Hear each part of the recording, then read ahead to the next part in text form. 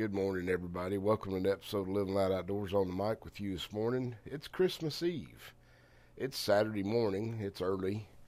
Just sitting in here reflecting on some things, and my mind keeps wondering, there's always that phrase, all I want for Christmas. What is it that you fill that gap with when you think of all I want for Christmas? And what came to my mind this morning, all I want for Christmas is my family to be whole. All I want for Christmas is my family to be complete. We spend a lot of time, I think, in this world focusing on our selfish ambitions, and we've gotten there kind of in a natural way because it's very much how our society has led us to be in this time frame. We maybe didn't make these selfish decisions purposely. Maybe we didn't intend to become as selfish as we are, but we have become that way just because of a shift in our society and our culture. But I want to ask you, are troubles between people, is it not something we can't overcome? I mean, we talk about making amends in holiday seasons and being family and coming together even when you have maybe a rift in the family, and I've seen that. I've experienced it. I've experienced where families really didn't get along well but could come together at one time a year, and focus on each other. But I just got to thinking today, what would it be? What would it be like to have a family that was whole?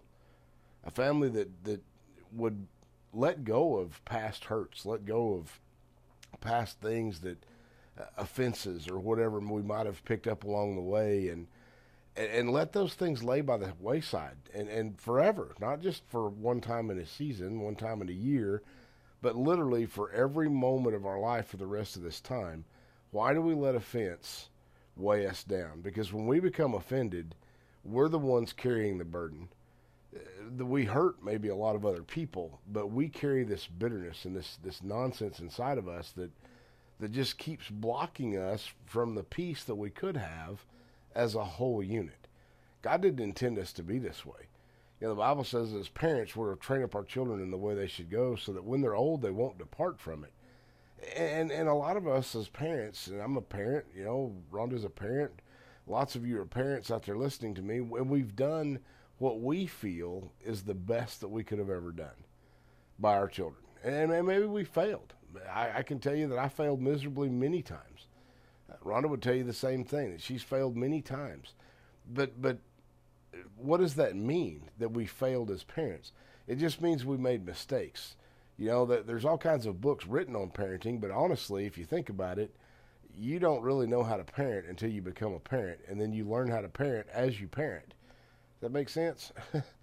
Because none of us deal with the same structure. None of us have the same children. None of us have the same atmosphere. None of us live the same life. Everything is different. So as we progress through life, all of these changes come about. I got into ministry. My children had a hard time with being in ministry, and I messed up. I messed up a lot, trying to train my children up in the way they should go, expecting more out of them than I expected out of the youth that I was ministering to. So it was unfair to them. I didn't know any better. And as a matter of fact, that was kind of my excuse to them was, well, you should know better. You were raised better than that, So, but in the process of all of that, when we reach this place called adulthood, should we not lay down our burden and just be a loving family? I mean, is that not what life really should be, especially in these times?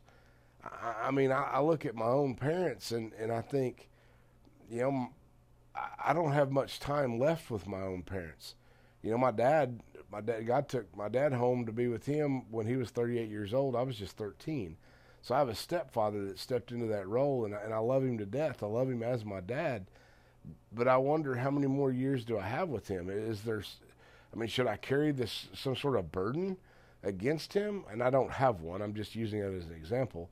I get along great with my parents, but what I'm saying is there are many out here who don't. There are many out here who are carrying all these burdens and all these things, and I know that sometimes as we come into these holiday seasons, that burden that weighs on people's heart and their mind, and it weighs us down to the point where we don't even have joy anymore because we're so worried over how we feel about somebody or this offense that we're carrying that just continues to eat at us. And what I tell you today is man, lay it at the feet of Jesus.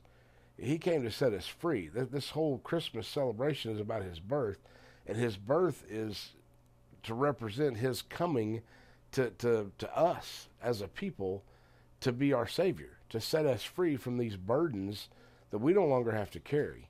So when we lay ourselves free before the Lord, then he literally sets us free from the burdens that we're carrying in our life. And I'm challenging you today, find a place of forgiveness, find a place that you can lay those burdens down, those things that you're carrying, those struggles, those challenges, the parts of life that just weigh on your heart to the point of making you miserable, and see if you can't find a simple freedom. The Bible says that truth will set us free. Seek the truth in every relationship that you have, whether it be with your parents, whether it be with your siblings, whether it be with your friends, whether it be with your spouse. It doesn't matter. As you seek the truth, the Bible says the truth will set us free. We just want to wish you a Merry Christmas from the Holzer household today. We pray that this weekend is going to be a blessing for you. We're doing our best to be a blessing to those around us. We love you. God bless you. We'll talk to you again real soon.